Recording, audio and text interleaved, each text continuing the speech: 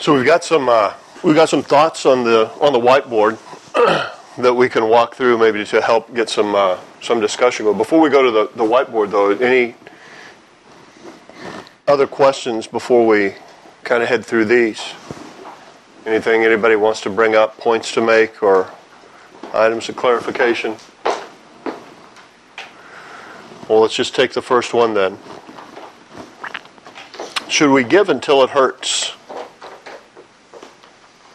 Well, the rabbis would teach that we shouldn't give to the point where we ourselves become in need of charity. So I think that's a good starting point for an answer for that question. Mm-hmm.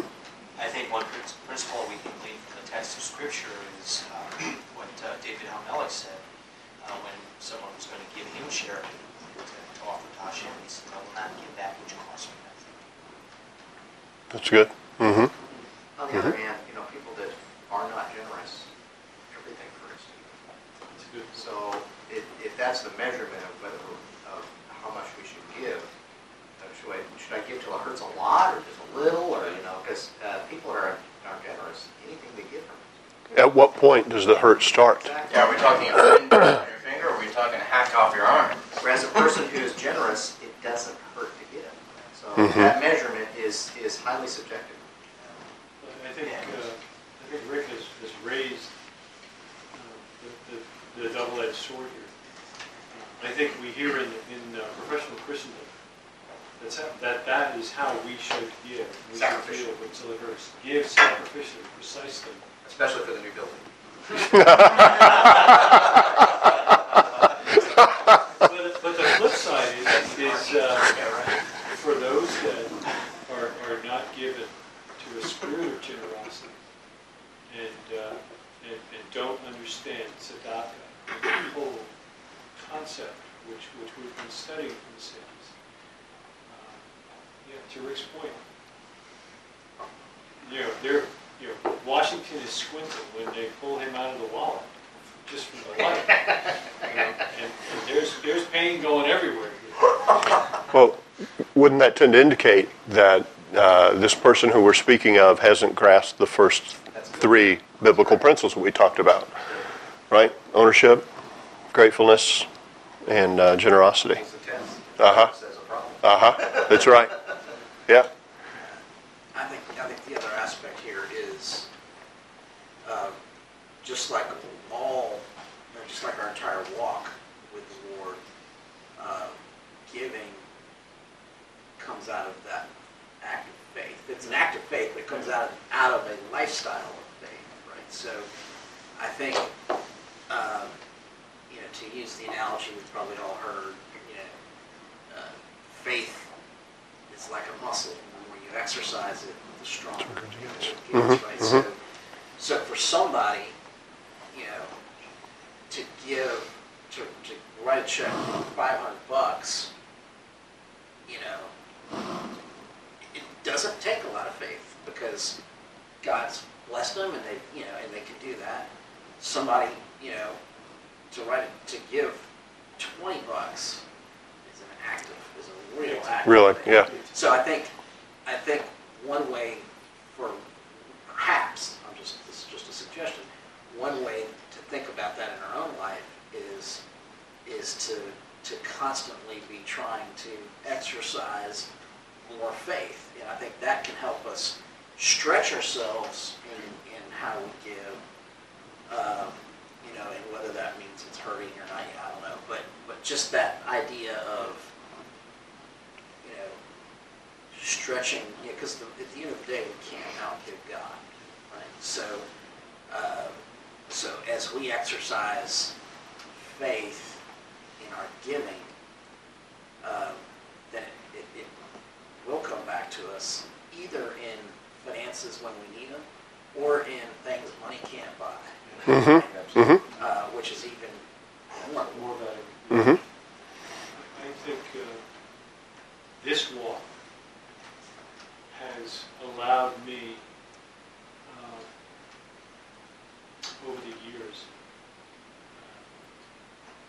to just throw off that guilt of a percent of that, or gross, in the argument there, that I'm giving. Gross blessing or net blessing? Yeah, right. But that's gone, and replaced, is the joy of, like tonight, being able to open your home, to be able to open it and put it on a website that just blesses so many, to be able to study and show yourself approved unto God and have Him then use you to pour His Word in your life into men's lives. God, there's no greater blessing. It is so cool. And to know that you're giving, and you desire to give, and you desire to be generous, and you got people coming up to you going, man, I just got to help you somehow because I feel bad that you're doing so much, and you're like, what? Really? Yeah. Do something else with that. I'm okay here, because you're blessed out of your socks. What an absolutely opposite feeling from going to the brick building and hearing the hit at 11:15 every Sunday. Although to be fair to the people that are putting the money in the offering plate, just like the widow's mite, even though it was going to a corrupt priesthood, her giving was acceptable to God, and beyond acceptable, it was a sign of her faith. So the people that actually, I know that when I had the guilt and participated, God was still blessing. Still blessing. That's right. Still blessing. Greg has a great example of that with from your old congregation, how they paid off the building. You should share that. Yeah, congregation of Beth Messiah in Houston, where we attended before we moved. The year before we moved, we as a congregation had just built a brand new synagogue, a beautiful synagogue. Had a Israeli Jewish believer who was an architect, came from Israel, designed the synagogue. Just really pretty. Had Jerusalem stone shipped in from the land. Yeah, so just beautiful. The congregation, they had owned the land. They paid cash for the land several years prior, and then they took a loan. I think it was $1.6 million to build the building. And we moved in August of 2006, I believe it was, 2007, August of 2007. And I was just talking to Rabbi Richard, the head rabbi there, a month ago, and he said, Baruch Hashem, we just paid off the building. We just made the last $100,000, just paid off the last $100,000, $125,000 in principal. And the testimony is this, and this is a sign of a congregation that's being blessed too, because they don't take up offerings at Beth Messiah. There's a pushka in the lobby, but it's never mentioned, not from the pulpit, not from the bema. No, the people who are there know it's out in the lobby, and that's impossible.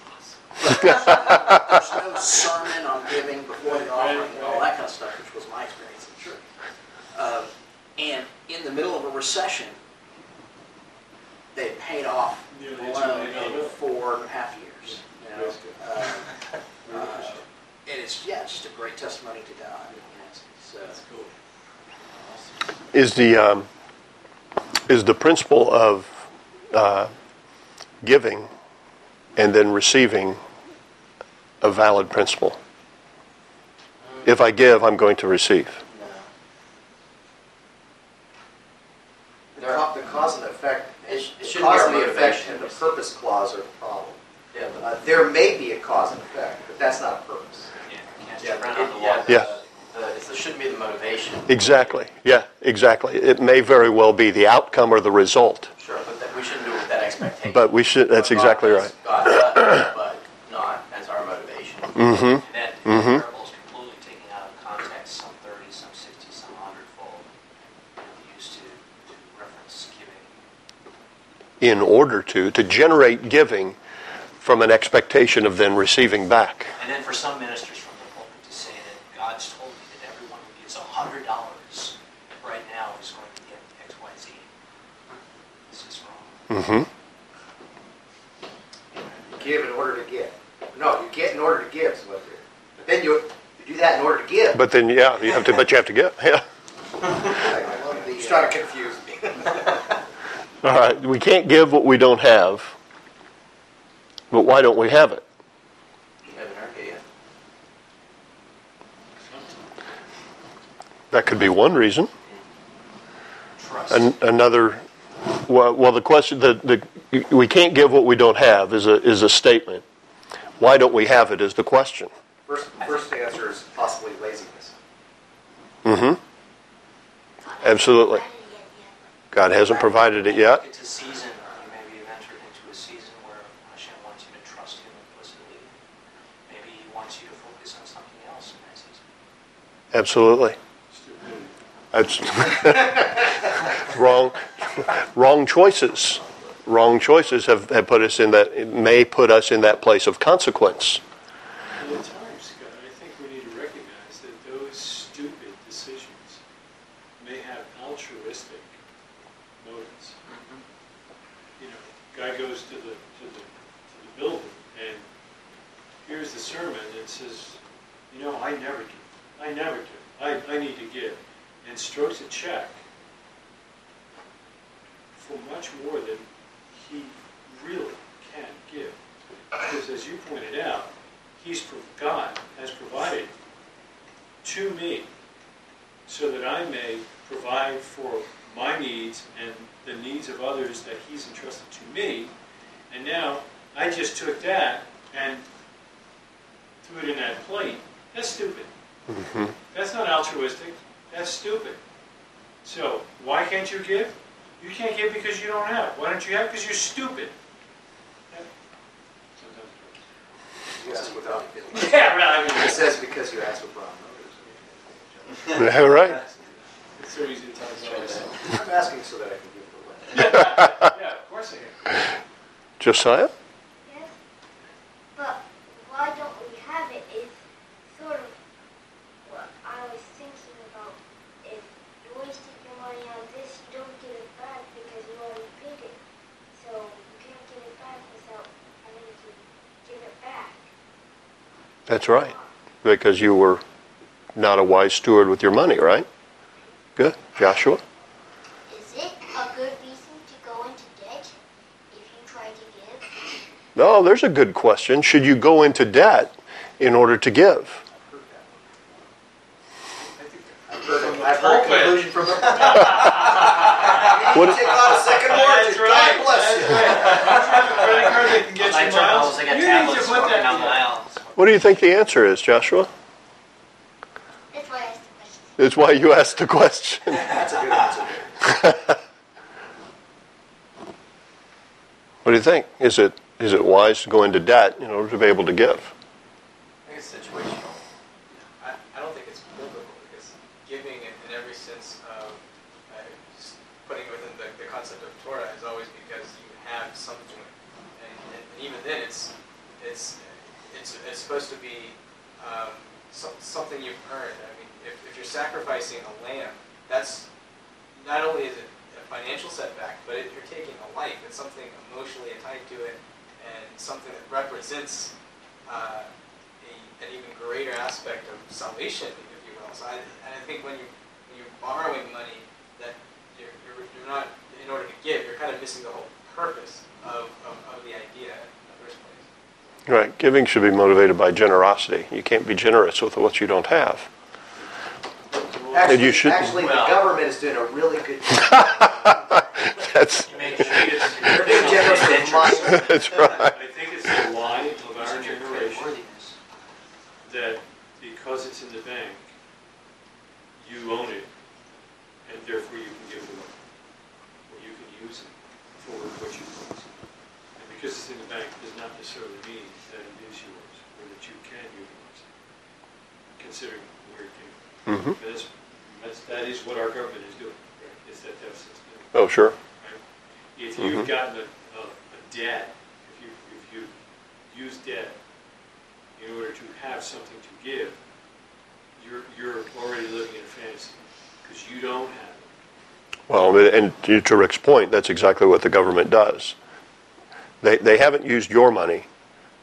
They've used our money, but they've also used the money of of those who haven't been born yet, of foreign nations, those who buy the debt of the U.S. government. The U.S. government is generating debt in order to be able to fund entitlement programs, giveaways. So And we said that's not sustainable. it is not sustainable. It is not sustainable. Of course, the other leg of that stool is if the quote-unquote, people who espouse to faith and religion of whatever shape and size that may be, were actually giving like they ought, then we wouldn't have a situation where we have become dependent on the government. Right. So, God could have given us a system of the Torah where the poor were cared for by the leadership, and instead he made it the responsibility of the people. And he made it a commandment of the Torah on the basis of our giving as if to him, to provide for the poor and the Levites. So, I mean, we have a perfect model for it. I mean, not that I believe that churches ought to have tax-free status, but there is something to the notion that if I give to a charity, then I'm fulfilling my responsibility as a citizen as well. We've abrogated our responsibility as believers and given over the care of the sick and the poor to the government. We've allowed them. In industries, on that principle of generosity, most industries give at the end of the year when they're going to get a huge tax benefit, tax write-off. So they're not giving for the moment of generosity, they're giving to get some sort of benefit. Oh, no doubt about it. Whether it's a tax benefit or a public relations benefit or whatever the case may be. Not that any of that is necessarily bad. Because I don't think the Torah speaks of generosity coming from businesses. No. From individuals. Mm-hmm. So if a business is going to make a wise decision to give so that it gets a marketing plus or a tax benefit, there's nothing wrong with that.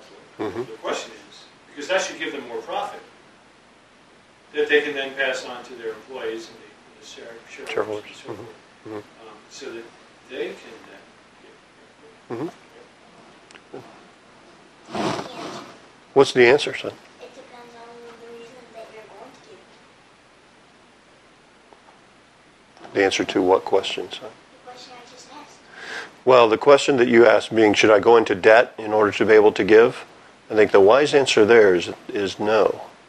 Because the debt creates a borrower and servant, or a servant and lender relationship that puts you in a position you shouldn't be in anyway. But if you have a job, then that's one reason that you could, but you choose not to. But it's always wise not to. Get a raise, get a new job, get a second job. Why would we need to do that? That was the counsel that I got from my father. He's a financial planner, and several years into my marriage, that would be my first marriage, which is the current marriage. That's Everybody's like, several years into my marriage, I had the magnificent opportunity of asking my father-in-law for debt counseling. And he was a pension planner, still is, and very humbling opportunity. And he drove from here to Petersburg, Virginia, strictly to speak with me and develop wise counsel. That was his counsel. Your budget doesn't work. You cannot survive and feed your family on what you are making. You have three choices. Get a raise, get a new job, that being a different job. That will pay you or more. a second job. He said, there is no other choices. Those are all of them. And that was surprising. you took his advice. did. I'm indebted to him, not only for tremendous and wise counsel over the years, but because in that day, on that day, he didn't just pull out his wallet and say, I can help you fix this problem. Because he knew that money wouldn't fix the problem. I was the problem, not the lucky one. Praise God. I can say, coming out of the bankruptcy department, remodifying I don't know how many loans, that taking that principle would change the financial future of this country. I don't know how many people who unfortunately ran into a circumstance where they can no longer get caught up with their mortgage. If they would change what they're doing, I believe it was Einstein who said insanity is doing the same thing over and over and expecting a different result. Yeah. Get a raise, get a new job, or get a second job. Change your circumstances. You're telling the bank to extend your debt for longer, give me a lower discount, extend my the length of your servitude ultimately to And the ultimate and the total amount that is going to grow exponentially. exactly. So you're Because also, you want to keep a boat. exactly. Because you want that other house.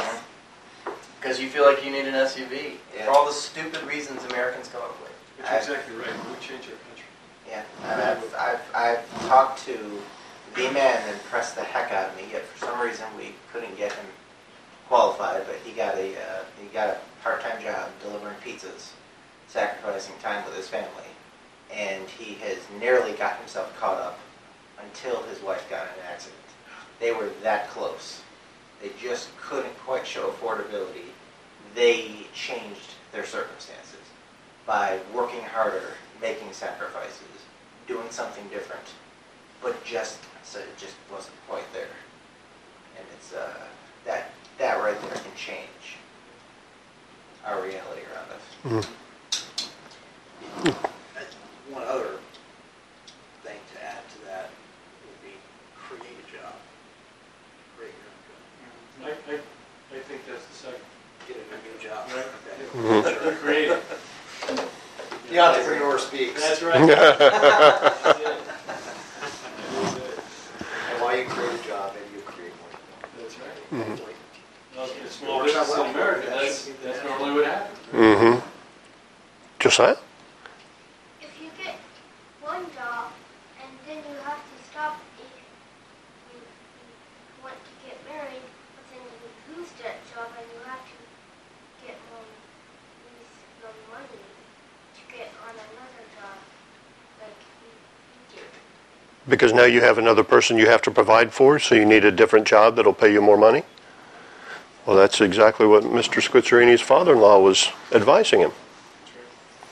So it all goes around recognizing that you need to change your circumstances, coming to the recognition first, right? And then actioning on it.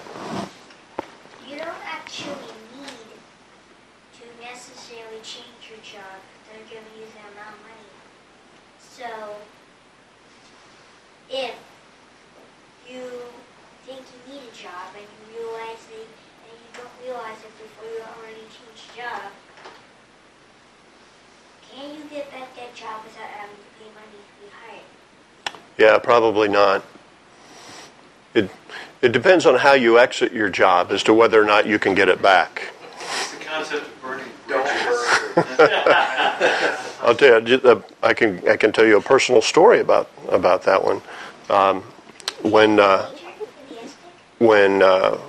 I'll share it for the benefit of the men and for others who are listening.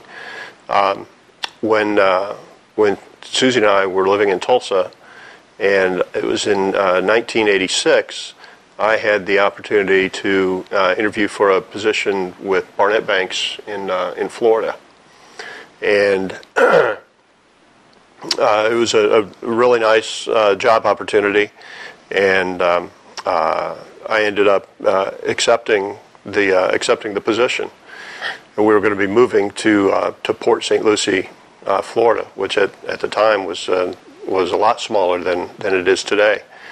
And So they flew us down for a house hunting trip, and we got in on Friday night, and we had an appointment with a realtor on Saturday morning, and she began driving us around Port St. Lucie to various properties that that would be in the our price range to rent. So I was going to be going from having a fairly significant income change with this new position, but not nearly enough of an income change to be able to afford the places that she was showing us. And we had to kind of stop and tell her that we need to be looking at something a little bit smaller than this, with more in this kind of a price range. And she basically told us that there wasn't going to be anything in that kind of a price range. If that's the price range you have, you'll be renting. So we went back to our hotel room, and Susie and I had a really a heart-to-heart talk with a lot of tears being shed and wondering if we had made the right decision or not. And that was a Saturday night. I called my boss's boss in Oklahoma City and said, "Hey, Earl, we're down here in Port St. Lucie, and things just haven't quite worked out with this job change the way that I thought that it was going to. And I know you haven't filled my position yet. I would just wonder if you would entertain the idea of filling my position with me." And he said, "Mr. Martin, I'll be in Tulsa on Monday morning specifically to welcome you back." So yes, it all depends on how you exit, how you perform in your job, and how you leave that job as to whether or not you can ever go back to that job. It's a good thing. You have to really make sure you perform a good job, because you never know how a new job is going to be and what range of prices and things. Yeah, that's right.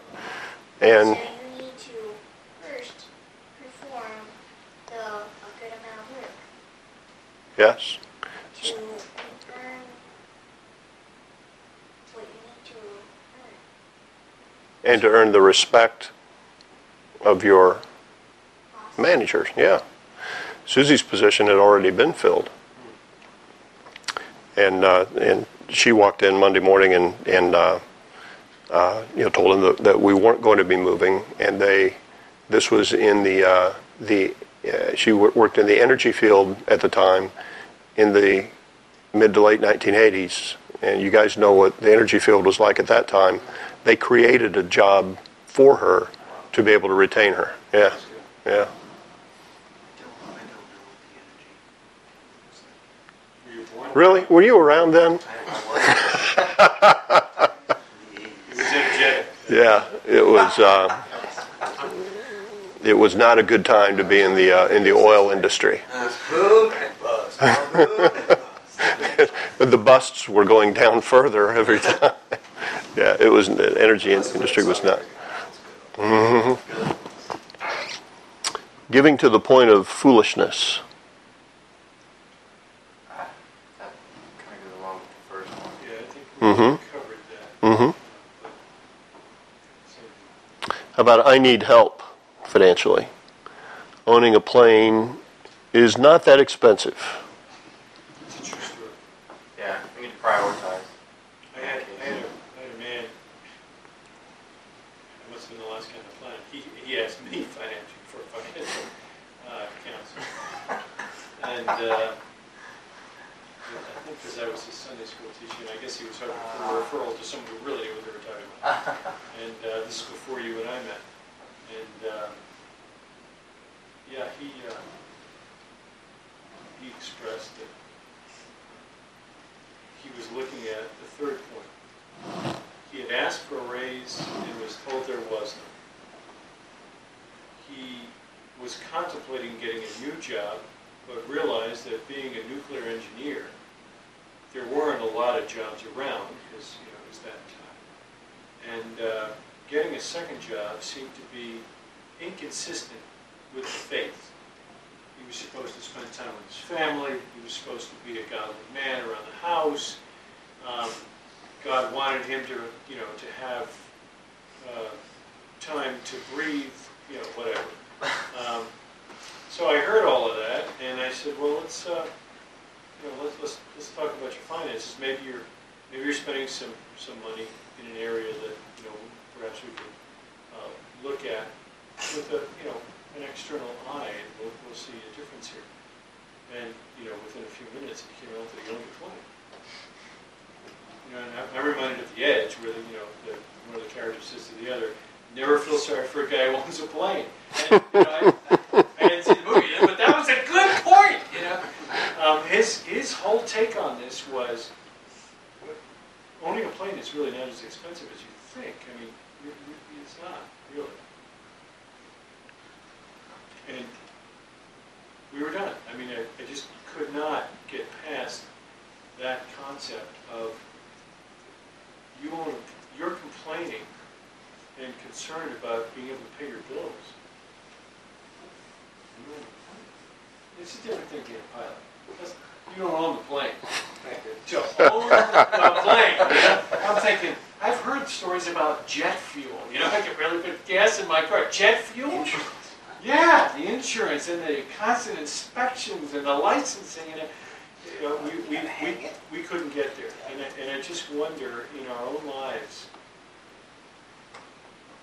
that we each got a plane, that we need to examine. It's the opposite side of the. Get ready, you've got to change your circumstances. You change the circumstances on the income side, or you change the circumstances on the expense and spending side. Or a combination. Or a combination thereof. The airplane gives him more needs. He was being honest. I can't meet my needs. The problem is that he didn't understand is some of his needs were being generated by something that he didn't have to have. Exactly. Yeah, that's exactly right. And to your earlier point, because he had the plane, he had there's needs. a set of expenses Huge, that come with it. Yeah. Mm-hmm. Owning a house is a good thing, but owning a house also has a financial burden. Even if you can make the payments, you still got to keep it up. Mm-hmm. Which is why Rich Dad would tell you that owning a house is not an asset, it's a liability. Those of you who have not read Rich Dad Poor Dad, you're missing good input. Who's the author? Robert Kiyosaki. But not of the Kawasaki. The Rich Dad Poor Dad, he's got a lot of good concepts and ideas, and he's got some that I disagree with. But one concept that really kind of stuck with me when I read through some of his material was the idea of wealth and how to measure wealth.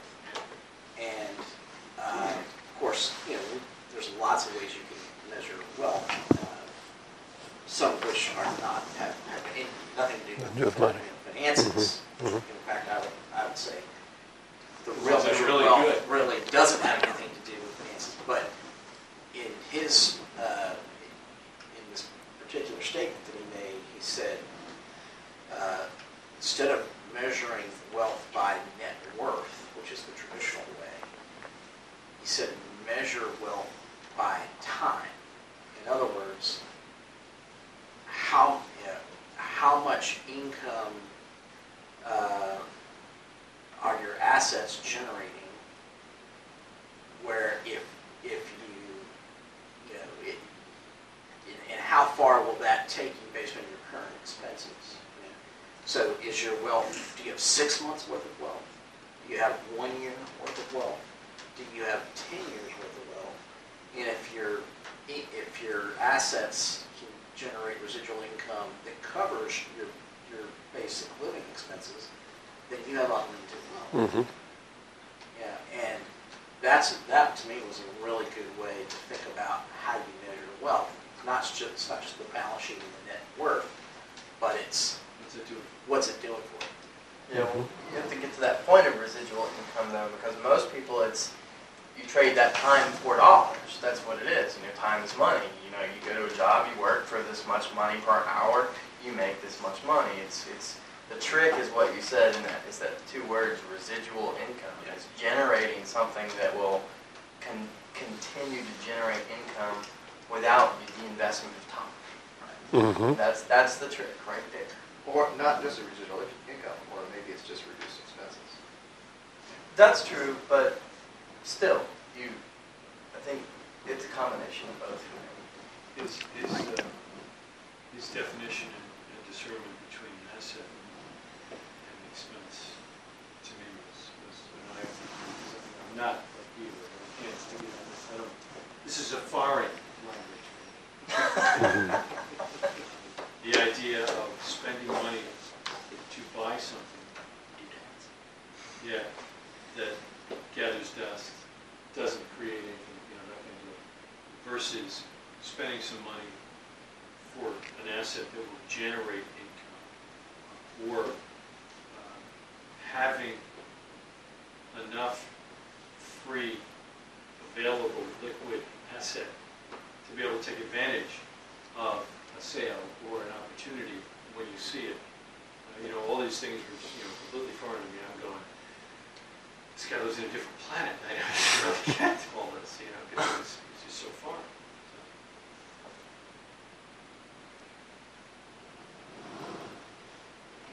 Other questions, thoughts, comments?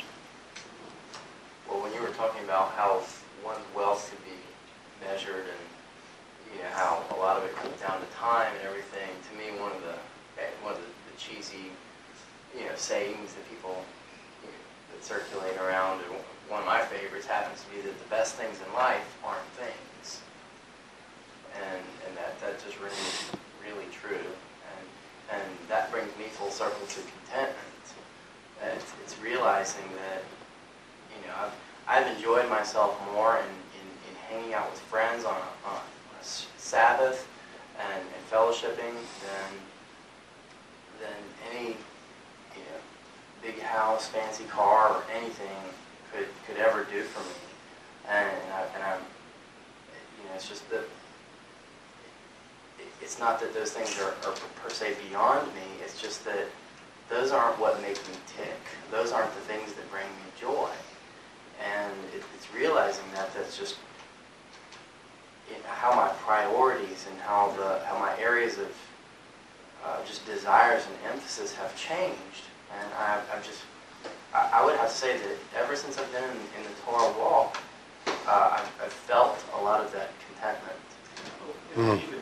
Even going on a Sunday afternoon, like we did, down to go to sporting plays. Oh, that was amazing. It's one of the best times I've had in recent memory. $20 for all of us, right? And we should. What a blast! That's one of the best times I've had in recent memory. and it didn't cost a lot of money, and here we are, and we're just having a blast. Literally.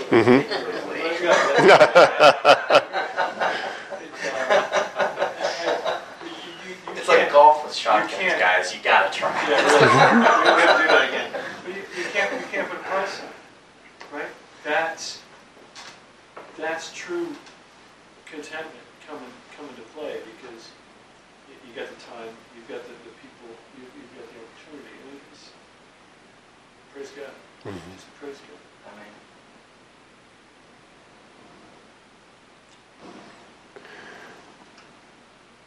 Well, thanks, guys. I appreciate the opportunity to speak to you about this topic, and I really want to encourage you. The last thing that I kind of talked about on the outline of seeking wise counsel is so important. Not just in this area, but in any area. Taking advantage of others who have spent time in the Word, who have life experiences to be able to share, that may have seen exactly the movie that you're watching right at that point, and can give you real life, personal, godly counsel is so incredibly important. So don't hesitate to pull somebody aside, ask the questions, and it may very well be that the guy you pick to pull aside and ask the question has the same question that you have, and you can both go to somebody else and seek the answer. I'm not going to ask if there are impulse buyer in the room, like I can sometimes tend to be, shoot me a text message, give me a call, shoot me an email, say, hey, I'm about to buy this, and give me the chance to talk you out of it. Is your house paid for yet? You don't need to buy it. Is there, did you pay your credit card off completely? You don't need to buy it. Just, Maybe we'll talk you off the ledge. I mean, I'm serious. I've had someone literally call me and they said it was one of the best things that ever happened to them. They were going to make a huge expenditure. They were going to buy a car that they really could not afford. And I was just like, okay, you realize that this is the insurance payment on it. It's like the insurance was almost as expensive as the car payment, for a 60-month payment. Okay, so that's one clue right there that you don't need to buy the car. The gas mileage was atrocious. And so, looking at the fuel costs, I ran some quick and dirty calculations. They were going to be spending 2.25 to 2 1/3 times what they were normally spending on gas to fuel the vehicle, just based on fuel economy and lack thereof for the vehicle. And then I started doing projections on it. Okay, let's be realistic here. Let's look at 60,000 miles later. How much are those tires going to cost when you need a set of 4 of them? They're not going to cost what they cost on this car. And sure enough, they were 3 times how much they were on the car they were currently driving. And I just kept going down the list, and I was like, at one point, he just said, stop. Talking out loud. He said, stop. I was like, wow. And I thought I'd lost a friend. I really thought I'd lost a friend. And we didn't talk for a couple weeks. We really didn't. And then he just picked up the phone and called me one day. I still remember it very clearly. I said, hello, this is Johnny. And I was like, thank you. Huh? I didn't think I would ever hear your voice again, and first thing I hear out of your mind is thank you. I remember this very, very clearly. And so it's a good idea. If you get in impulse buying mode, please give me a call. Outstanding. I think this is a final testament from one who has made many foolish financial decisions in the past. God promises in His Word that He will redeem time. And says something like going back the crop that the locust is eaten and so forth.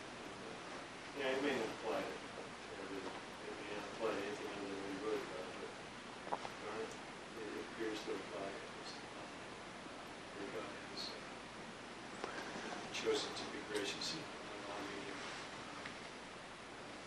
give a very small financial counsel to some folks. So, like I said, we normally don't talk about those 3 things amongst them.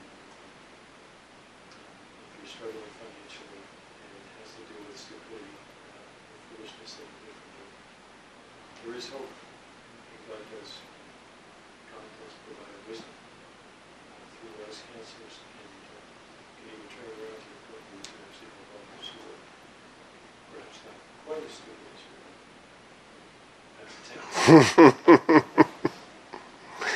Well, it's always a blessing to be able to see God's hand, a blessing at work in other people's lives, and know that the same thing can happen to you if you choose to be obedient.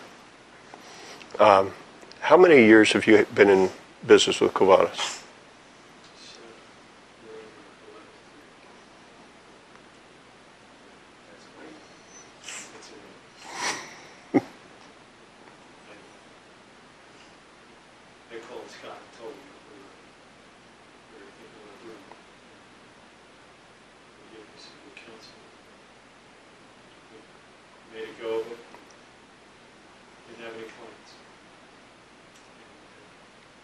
guy that we were getting together with weekly for Camp Road was a salesman.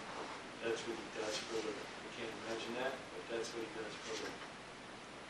And he was so concerned about us that he actually came over here and spent a whole day on my telephone with the telephone book, dialing for dollars.